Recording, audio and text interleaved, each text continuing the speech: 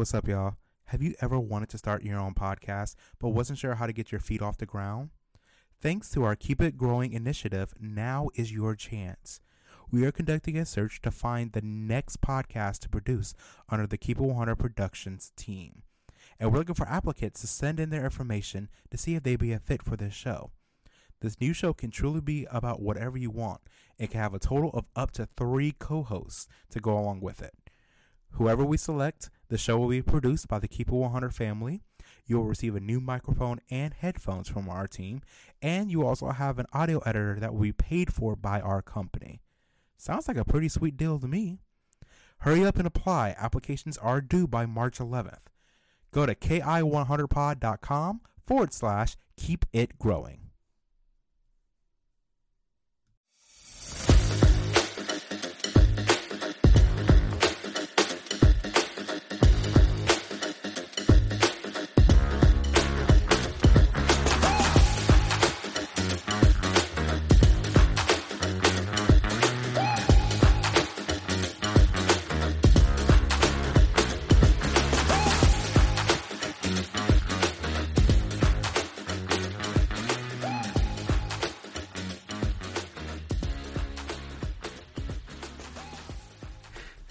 I'm so sorry. Welcome back to another episode of Keep It 100 with Dakota Chorsey. I just had a cinnamon roll. I was so unfortunate. I'm Dakota. We're keeping this, bro. We're keeping that. I can't breathe. I was so unfortunate. It's the funniest shit. Oh god! I felt it and I really tried to hold it in. I was like, I need to get this out while it's counting down, or I need to hold it in. And then you can hear me like, I'm sorry. What's up, y'all? I just like threw up or something just then. Oh my shit. god. We are back with part 2 with our chat with Zach. Hopefully you listened to the first part from last week. If not, stop this episode right now. Go back and listen to that one. But as I said, I'm Dakota. And I'm Chorsey. All right. Let's get back into it. Take it away, Chors. Yeah. All right, boys. Let's continue this conversation. So, ZB, something I wanted to talk to you about, because I don't think this is a topic that we have had much conversation about. Other than one particular summer, you and I spent a lot of time together on. I know the one. One of the things we typically ask our guests, because we've had a lot of our guests who come through all different walks of life, all different backgrounds, but we all share, I guess, a commonality of being men. So one of the things that we have been asking our guests is kind of how they grew into and were able to define their masculinity and what it means to be a man. So I wanted to pose that question to you, in terms of growing up, how did you kind of figure out your personal definition of what it means to be a man? And if you have the ability, do you have like an actual specific definition that you utilize of what it means to be a man? Wow, I would have loved a little interview prep for this. I didn't know this. Let me think on that for a second. You get like 4 seconds, bro. 1, 2. We can do the Jeopardy theme song while you like figuring shit out. Although that may stress you out more. I don't know. Hey, I got a little secret for you. We got an audio editor on staff, so if you leave a big gap, you can just clip it. It's called magic, and I don't know how she does it. It's magic. Oh god, I think that's such an interesting question. And I probably won't answer the question, and I'll probably ask you what the question was again. But totally good. For me, the idea and concept of being a man when I was growing up was always tied to masculinity and gender norms, which in itself for me was tied into a lot of heteronormative activities and definitions and concepts and ideas. And I guess we'll never know. I guess we'll never know. There you go. You're back. All right.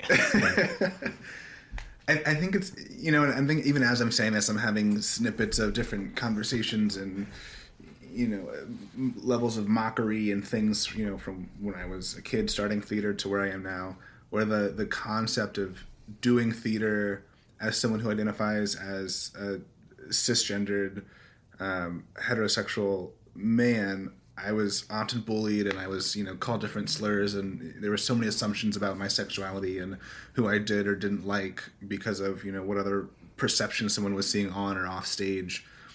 And so the concept of, what it means to be a man for me is something that I think I'm still in parts defining. Because it was something that was always defined for me when I was growing up. I was always told that, I shouldn't be doing theater. And again, because it was defined by what I was doing, which is defined by different ideas of heteronormativity, I shouldn't be doing theater. I shouldn't be singing or performing or showing emotions in a cathartic manner. So I think, in one part, I think a lot of my definition is still being determined, is still like in flux. And I think the other part of all of this is, my family when I was growing up was incredibly supportive, for any number of reasons, right? Whether I was doing theater or doing anything else. And my mom identifies as bisexual. She identified as bisexual growing up. And I haven't asked her, but I'd be curious. I think that, now she might actually identify as pansexual. And I grew up around a very specific household that didn't force me to define what it meant to be a man. And I think now, and I'm kind of like sitting with this as I'm talking, to be honest, I think I have more of a definition of what it means to just be a person that maybe has more masculine traits or more, presents themselves as masculine. I would almost see that as a definition of being a man as opposed to like the concept of a man.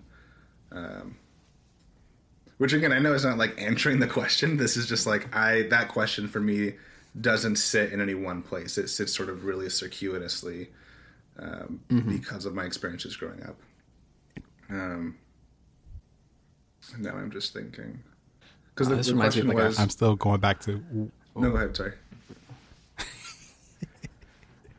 Nothing I was going to say was important. Please continue. Well, what was the question again, like very specifically? Just so I can hear the language. I was curious about, the first part you answered, which was what were some of how was your definition of masculinity or being a man shaped based on your upbringing was the first part. Mm-hmm. And then the second part was basically if it is possible, because we've had guests who they don't really have a concrete definition or they don't use a definition because it's not important really to define what it means to be a man. But if there is verbiage that fits and feels comfortable to you, what is the definition of what it means to be a man? I thank you for that clarification. So I think to the second part of the question of, this definition of what it means to be a man, I think is just really self-defined. I think that everyone has their own conception of what it means to be a man, whether it's in a relationship or whether that's tied to, fatherhood or brotherhood or what have you. I think my definition of manhood is so vastly different from Dakota's or from yours, Chauncey. And so I don't think there's any one definition. And again, I think just as someone who grew up doing theater, as someone who grew up in the arts, as someone who grew up with a community that was so accepting of anything that I brought to the table, my definition of being a man changed and continues to change. And I'm honestly, I'm very curious, when I have kids one day, what their definition is of masculinity and being a man. Because I think that the world we're going to be in, whenever that time is, it's going to be so vastly different from where we are now. Good question. Hard question. It is a very hard question. And I feel like my answer changes every time I ask it. 100%. I remember, I think it was the Rojas interview when he answered it and then asked it back to us. I was just like, I didn't expect this. I don't have an answer. You were so upset. I was like, it's our show. 'Cause You don't get to ask us questions. He really did. He threw it right back If I'm at not us. ready for it, I ain't saying it. Are Yeah. you guys ready for it today? I mean, I think as ready as we would be. Like, I've kind of gotten this. I have to have an answer for it. You volunteered a lot for me, bitch. Hey, it's happened every single time, so we're not allowed to be surprised anymore about this. Do you want to go last, Schwarzy? Is it an issue? Yes, yes, I do. Fine. I think my definition keeps evolving and changing. Especially like as my current life evolves and changes. I mean, I think we've gone through very drastic change, especially in the past 2 years. So my answer when we started the show would be different than it is now. And I think it's always kind of difficult because I reflect, like as a kid, like I grew up in a very heteronormative military environment. Like most of my childhood, at least my developmental years, was overseas on military bases in the don't ask, don't tell era. So very heteronormative, cisgender, like, it was the military, so kind of like aggression, really. Like physical labor, everything. And I grew up with 3 sisters, and we're all very close in age. And my younger sister, all my sisters were stronger than me, because I was like the youngest. So that was like my older sister was super athletic, and I was indoorsy and I had allergies, So I was kind of not really the epitome of the military was looking for, I got grounded for reading too much. Like let's put that out there. All right. I love it. I was told to go outside and but my Benadryl, that was me. That was me as a kid. And then it evolved, like I played sports. And then I did a musical in 7th grade. Didn't really do much in high school, and then got back into it in college. Because I got the love for it, like watching my mom do community theater. So like the arts were always around, but my involvement in it wasn't. What was that face, Joycey? I didn't know Christy did theater. Yeah, I got into theater watching my mom do Guys and Dolls and Grease. So I always have a love for those 2 shows because of my mom. And then watching Phantom of the Opera, the Gerard Butler one, because that was what I had access to, So those 3 musicals really hit home for me. I think this really got me into big ensemble shows. I think that growing up on those shows helped influence my preferences in theater. To this day, I can't remember what moment it is in the movie during Masquerade when the key changes and they start going down the stairs. One of my all-time favorite moments in musicals. Yep. But growing up, I didn't really fit the image of being a man that was presented to me. So it was always kind of striving for that and knowing it just wasn't me. I tried it. I would have loved to do that as a kid. Role models were, the fighter pilots and special ops people that my family knew. I was like, oh, that'd be so cool. And I was skin and bones, didn't like working out. Still don't. I do it, but I don't like it. So it definitely changes. And then, being in theater as a, cisgender heterosexual man, people will have sometimes certain assumptions about you. I was made fun of a little bit in middle school for it. And I think that might have been a decision why I didn't really do it in high school. Especially since I moved so much that I was I was always trying to find friend groups. Because when I went to high school, all those kids had known each other, through their schools. And I'd been in the U.S. for 2 years, which is very weird looking at me and being if you weren't in the U.S., where were you? So that's a big reason why I didn't really do it in high school. I'm a white dude with an American accent. Where were you lost? You lost. But But yeah, so it's definitely like it keeps evolving, keep changing. But I think, and like as I meet more people, I think it changes. And as I, you know, if I wake up tomorrow, it might be different. Really, for me, it's just like I think the biggest things that I see in some of the male role models in my life, which you two are, is like accountability and like respect. I think you two are two of the most accountable and like respectful people that I know. Especially definitely the most emotionally intelligent, like for sure. So I think, I don't know. I think those are like the biggest traits that I see in being a man, but it's really, I think it's self-defined. Like if somebody gave me a different definition, I'd be like, yeah, sounds good. That's great. I think it's whatever you need it to be. I think for you is really what it means to be a man. It's the best answer I can give. This question is very difficult to answer. I'm going to preface this by saying I've struggled with being able to define what it means to be a man, partially because I am gay. I always feel like it also ends up defining who I'm allowed to be attracted to. And so it feels like it not only pigeonholes myself as a cisgender man, but it also ends up pigeonholing my partners. Oh, interesting. Which feels even worse than if I was just pigeonholing myself. And, you know, there was a point in college where, if I was perfectly honest, if I were asked this question at the right time, and if I was around the right people that I was comfortable with, I probably would have just told you I really more identify more as gender fluid than I do as a cisgender man. Pronouns and gender just isn't all that important to me. I pretty much I use being a man because it's easier in my life. It is a lot easier when it comes to filling out paperwork, when it comes to expectations of what people have of me.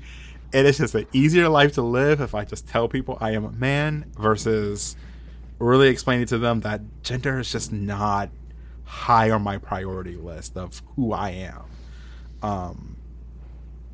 I know I carry a lot of masculine energy. I also know I also carry some feminine energy. But I also don't see my personal identity just on that kind of binary plane. You know, I'm just kind of me. I exist. I am who I am. But it seems like the way my brain was able to kind of come to that resolution and trying to understand my own gender identity, it makes everything in my life just felt so complicated, and I just got tired. So I was just like, we're just going to, like, you know, kind of accept this and move on. You know, I'm an only child, so I didn't have any brothers growing up.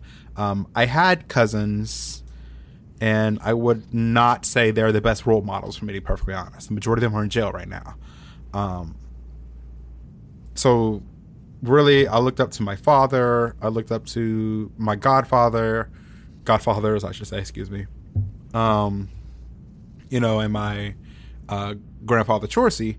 But I never really looked at any of those men and said, like, oh, I want to be you.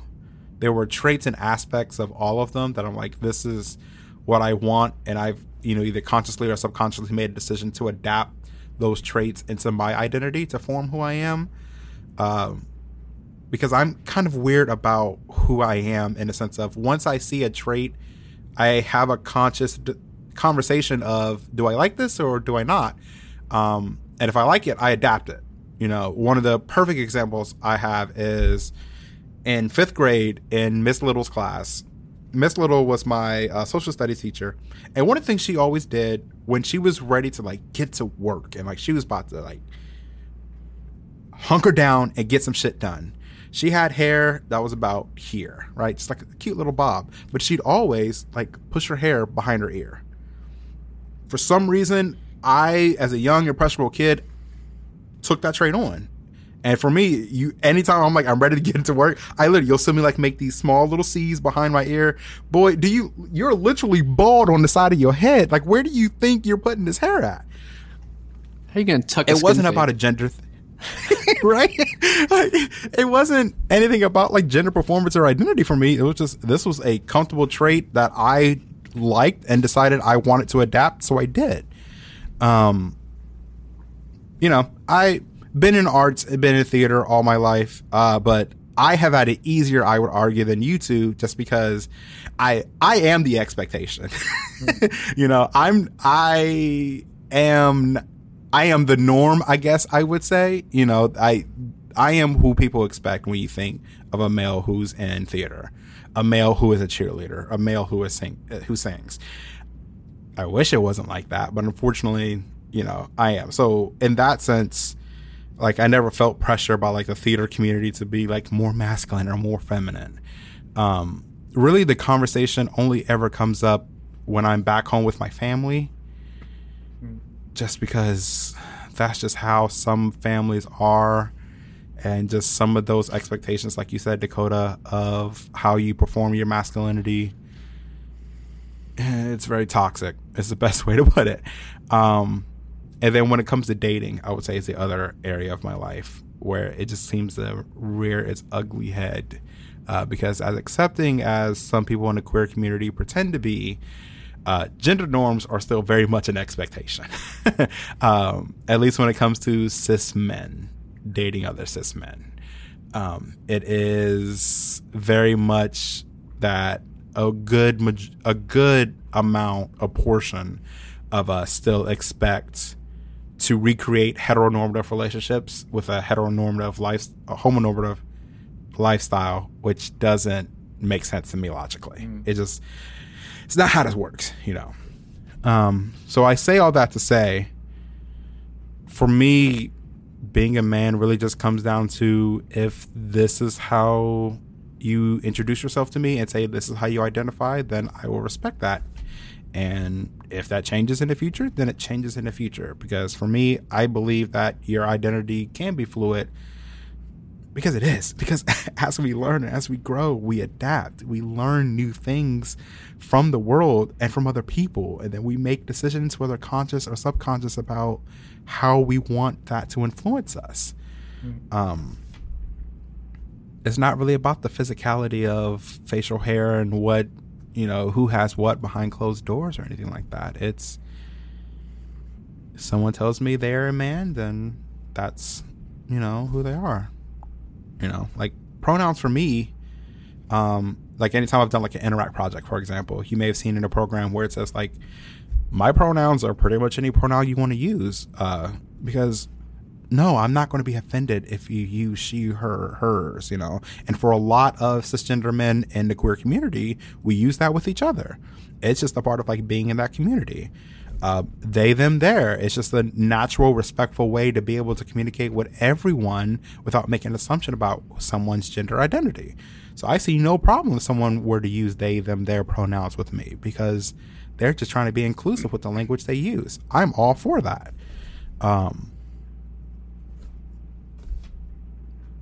Yeah, that's a long-winded answer to say, I pretty much am a man because it makes my life a lot easier. That's the best way to answer that question. I love that we've asked this question 4 times to guests, plus to each other, and we're never prepared to answer it ourselves. But I think that kind of goes with like the essence of the question, like always staying or always changing, because it's a very personal question, and every day we're changing. So I do like that we always ask it, like, and never being prepared, because we have to like honestly check in with ourselves. Because even like I tried preparing it before this call because I knew it was happening, and I was like, I'll find it when I start talking about it. Because I'd start like thinking, I was like, oh, well, that's not really true. Well, that's not really true. So it's hard. It really requires you to be really introspective. I actually have a question for you two.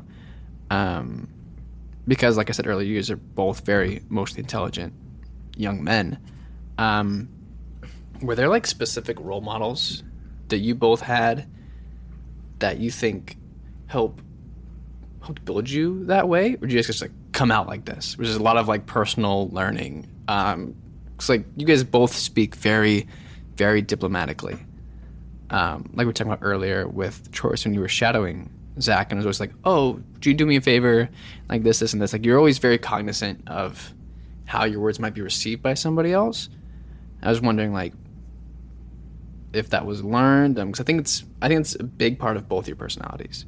Whether you two see it, but I definitely see it after having, I'm the youngest in the group, so I've been watching you guys for 5 years. 6 now? Oh, that's scary. 'Cause, you two are role models to me. I'm 2 years younger than both of you, I think. So, like, I'm not even 25 yet. My frontal lobe's not developed. Yeah, you gotta be careful with that. You gonna mess it up. I got 3 weeks, baby, and I've been not treating it well. So let's go back to the question. Were there any, like, specific people you can think of, like, role models that you think really helped shape you into the men that you are today?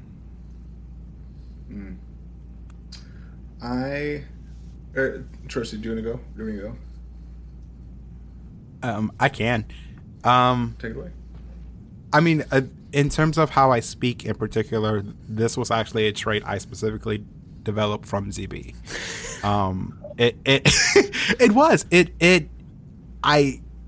I wish I could actually explain the impact of the shadowing of Enemy of the People and how it changed how I interact with people. So when I first got to Ohio State, I'm coming from Little Small Whitehall, where I was known as kind of this weird mini celebrity in Whitehall because everything I had done. But I would not say that I held myself with a lot of poise or grace, which was something I saw a lot of in you after shadowing you and getting to know you. And it really imprinted on me in terms of even just how I speak.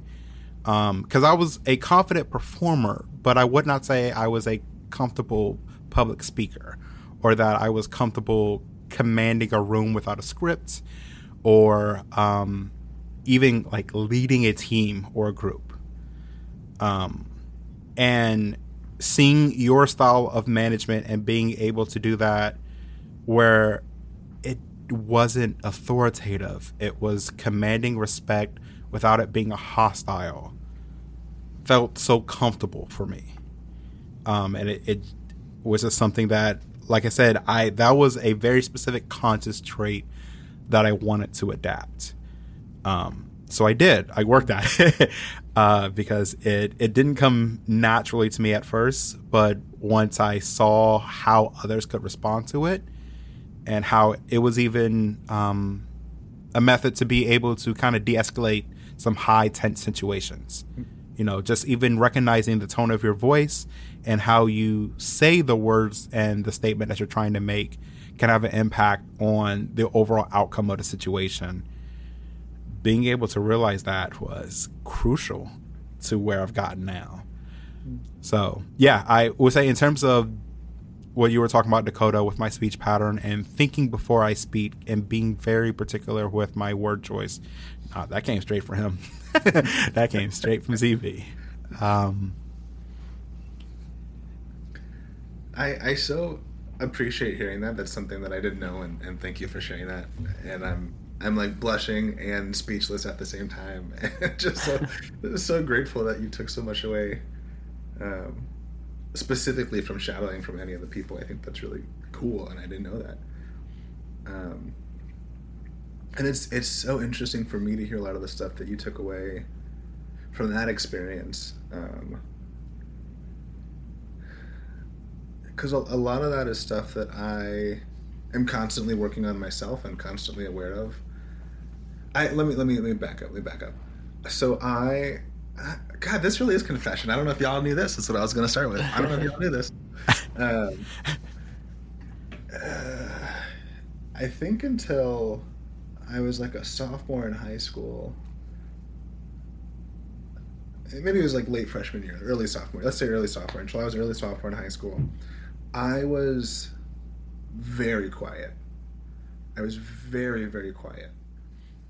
The quiet kid in the back of the class, wouldn't raise my hand, would get immensely nervous to do any form of public speaking. And public speaking for me back then was like raising my hand in class and speaking in front of a room of like 10 people. I don't know why. I've never really thought about it. I don't know that I could pinpoint an instance or a time or a moment as to why I was that way, but I know I was just very quiet. And it wasn't until sophomore year, early mid-sophomore in high school where I kind of sat down with myself. And I remember so cognitively, I was like, I don't want to be quiet anymore. Like I told myself, I was like, I'm just tired of this, because I felt as though I was stunting my own potential. I felt as though I was losing out on opportunities by being quiet, by being reserved, by being nervous, by being anxious. And so, late sophomore, early junior year of high school, that's when I like really dove further into theater. I, joined the tennis team. I joined, mock trial. I started our slam poetry club. I was just like, I have more to say. And for me, it was in that sort of time of self-discovery where I actually didn't realize what it meant for me to have something to say, and I didn't really have a style of how I was going to say something or how I would deliver a message or how I would run a room.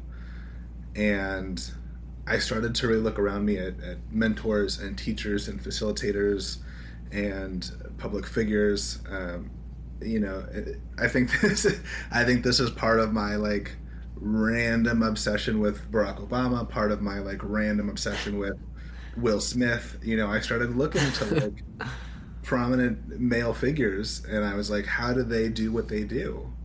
And this goes back to something I said forever ago, where I started to question, how I define success. And when I say define success, I mean that it's so many facets. I think there's I have a definition of successfully speaking in my head. I have a definition of successfully thinking of what I'm going to say before I say it to get to a point, and so I started redefining those like small moments of success for myself, which made me feel good, because then I was like, oh, I'm being successful in these, ways that might otherwise feel trivial.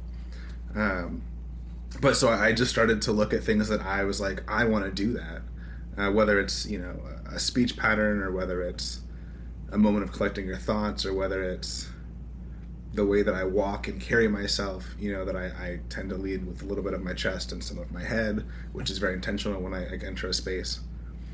But it was just things that I had never thought about. And I think because I was always the quiet kid, I was always taking everything in.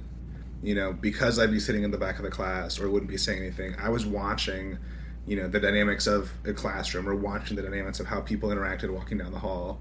And so I knew sort of all the cards on the macro level. I knew all the cards at play, and I knew the card that I wanted to be in that space, if that makes sense.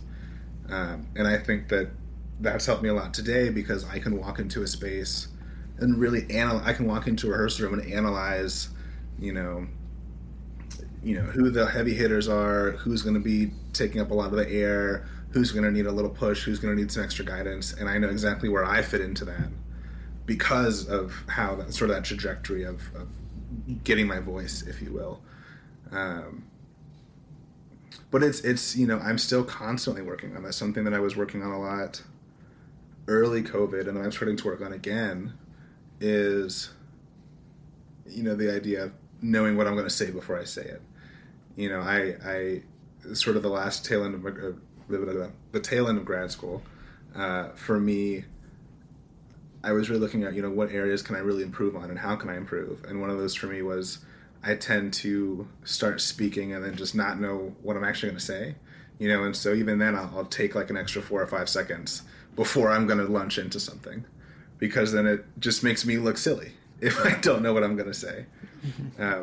But it's even just like that. I realized that there was something I wanted to work on or change or adjust. I asked myself, or I started looking into different tactics to do so, and then I just started implementing them.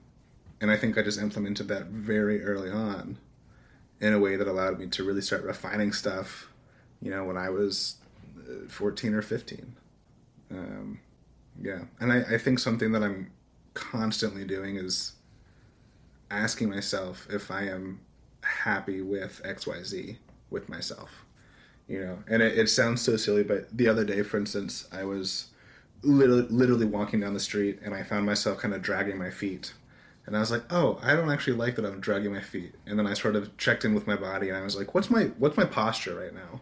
And I realized I was dragging my feet. I was really hunched over and my head was down. And I was like, oh, I don't like this. I don't like the way that this looks, how I present myself. I don't like how I would walk in a room if I were myself right now. And so I took a second, I put my shoulders back, I put my head up, and I made sure I picked my feet up. And that's something that I've been aware of since last week. And so now I can kind of correct, I do an autocorrect basically with my posture. But I think it's those little moments of autocorrect, quote unquote, if you will, that you do with your life that kind of get you to that point of, whatever you're trying to achieve. That was... yeah, much appreciated. That was a lot more than I expected when I asked. But I'm really happy to hear both your responses. I'm just trying to take it all in. That was really good. No, I appreciate the question. Yeah, I know. Yeah, I have nothing more to add. That was a lot. Oh man. Okay. This feels like a natural kind of stopping point. I think. I feel so fulfilled. First of all, I just feel kind of mentally and spiritually healthier. I'm gonna lay down and stare at the ceiling. It was just tea. I mean, it's really good. Just great conversations with two of my best friends. It was amazing. Mm-hmm. Yeah. Oh, I so appreciate the opportunity to be on the podcast. And again, I'll say this until the day I die, but I'm so selfishly a part of the podcast, and I'm just so grateful that y'all have given me the opportunity, A, to be the EP with you, but B, to just have my voice on this thing that is like y'all's voices. I'm just so freaking honored. I'm very grateful you pushed your way into our production team. Just kidding. No, I'm so grateful you came to us with an opportunity. We immediately said yes. I remember before I texted you guys too. I think I either asked Isri or I was just sitting with my. I feel like I asked Isri, and I was like, "Do I just cold reach out to them and just say let me work with you?" And she was like, "Yeah, why not? The worst thing they say is no." And I'm like, "But I don't want my friends to say no. That's embarrassing." Gosh, it was just so awkward. I remember when I was going to send you. I think it was asking you guys to look at my resume. I was like, it's so awkward. What if they say no? Right? Yeah. I was like, of course they won't. They're your friends. Or they'll be honest with you, and then you're like, you gotta just do better. Yeah. Oh man. No, thank you. Alrighty, well, yeah. Thank you so much, Zachary, sir. We so greatly appreciate not just you taking the time to be here today, but also all of your time and energy you put into us as technically co-workers, but also just as friends, and everything you do to enrich our lives. And we can't thank you enough, sir. So thank you. You're so welcome. Back at you guys. Thank you. I love you guys. So appreciate it. I love you, dude. And that is going to conclude for another episode of Keep It 100 with Dakota and Chorsey. I almost forgot your name, sir. I'm sorry. How, bro? It's on the screen, bro. You act like I can read that. I can't see nothing on the screen. It's on the screen multiple times. Where? I don't see a what. At the top. It's at the top and it's on my face. I see recording. Where? What face? I don't you know see what? Oh, okay. There it is. I know how big the font is on your screen, so it probably only says recording. It's not even that big. This Look, man's screen is in 108 font. And thank you for joining us for the last episode of Keep It 100 with Dakota and Chorsey. It says keep it, scroll down, 100, scroll down with Dakota. Scroll down, ampersand, scroll down. So if you like what you heard, the best way to support our show is to like and subscribe on Apple Podcasts and Spotify. any sort of social media push you can give us as well. Tell people, tell your friends, tell your family, tell your dogs. Don't tell your cats, though. We don't want cats listening to the show.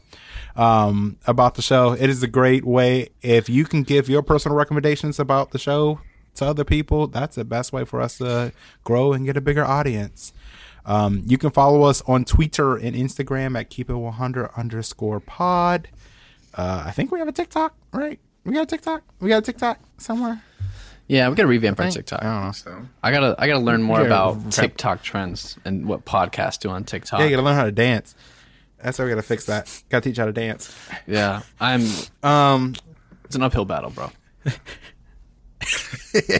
We also have a website. So if you want up-to-date information, you want to subscribe to our newsletter, you can go to ki100pod.com. This will give you all the information. You can read all of our bios are on there, for example. So when you click the team button, you can be able to read all about everyone who makes this wonderful production. If you really want to help support and go just a little extra step further, you can subscribe to our Patreon page. This is where we'll post exclusive content that you won't be able to find anywhere else. Some behind the scenes footage, all of that good stuff. That is at patreon.com/keepit100_pod. Or if you just go to ki100pod.com/Patreon, it'll take you where you need to go.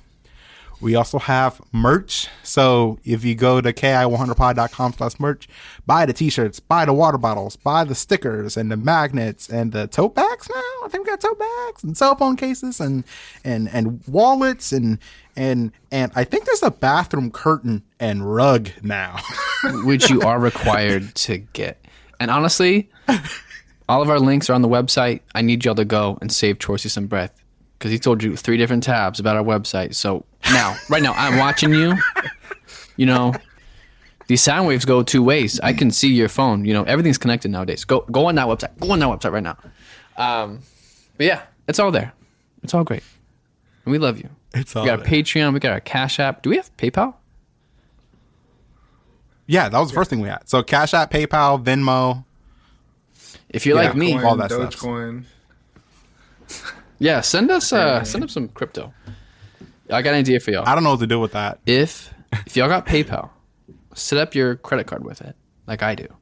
So then, if you send us money, you'll get 1% cash back for sending us money. Maybe. You know, it's a pretty good deal. You send us $1, you get a cent. I mean, that's kind of nice. It's kind of cute of us. Of us, like we did it. Okay. I'll give you a penny back. Last thing. So one last announcement before we let you all go. It's the one. biggest thing that I told you about at the beginning of the show. So, because this episode will be released right when we make this announcement. So we are going to be producing a brand new podcast. So we're actually going to be hosting a competition online in which you can submit an application and complete like an interview process with anyone from our team. And whoever we select will receive brand new equipment, such as this beautiful Yeti X microphone and these beautiful Boozy, which is apparently Bose, but I'm gonna call it Boozy, headphones for each member who is actually one of the co-hosts of the new podcast that we produce. Applications will go live on February 1st, and it'll give you more information about how to apply. So if you just go to ki100pod.com, you'll be able to see all the information up there. But I'm excited to produce and give a voice to some new podcasters. You can already have been in the podcast world and looking to have another show. You could have never done a podcast before. It doesn't matter. Shoot your shot. Tell us what you're looking to have happen, and we may choose you to be a part of the Keep It 100 Productions family. Wow, so exciting. I mean, if y'all are going to make a podcast anyway, why not try to get free equipment? Hey, Truly. consider loose. And this is nice equipment. It's all colorful and shit, too. There's buttons. There's buttons. I'll be touching the There's whole buttons show. on Anytime I'm quiet, I'm messing with stuff. If Doc's here, I promise you I'm not. I swear to God, I haven't touched it. He probably is. No, please, no. can see I'm the on video. camera. Yeah. Okay, wait. Could you see if I was touching that? No, you can't see. Are you touching it now? Maybe I am. Oh, I can see it. I think your toes are touching it. My whole hand. I am not that You're flexible. nasty. All right. Thank you all so much for listening. We love you. We appreciate you. Remember, keep it nasty. Keep it 100. Go look up Zachary J. Bailey, the illustrious stage manager and king and producer. Love you. Cue music. Thanks so much for listening to another episode of Keep It 100 with Dakota and Chorsey. We want to welcome to the Keep It 100 family our amazing executive producer, Zachary J. Bailey, and our talented audio editor, Evdoxia Ragu. We would also like to thank our dear friend, Isri Vijay Sundara, for all of her support on our show. Remember to keep it nasty and keep it 100.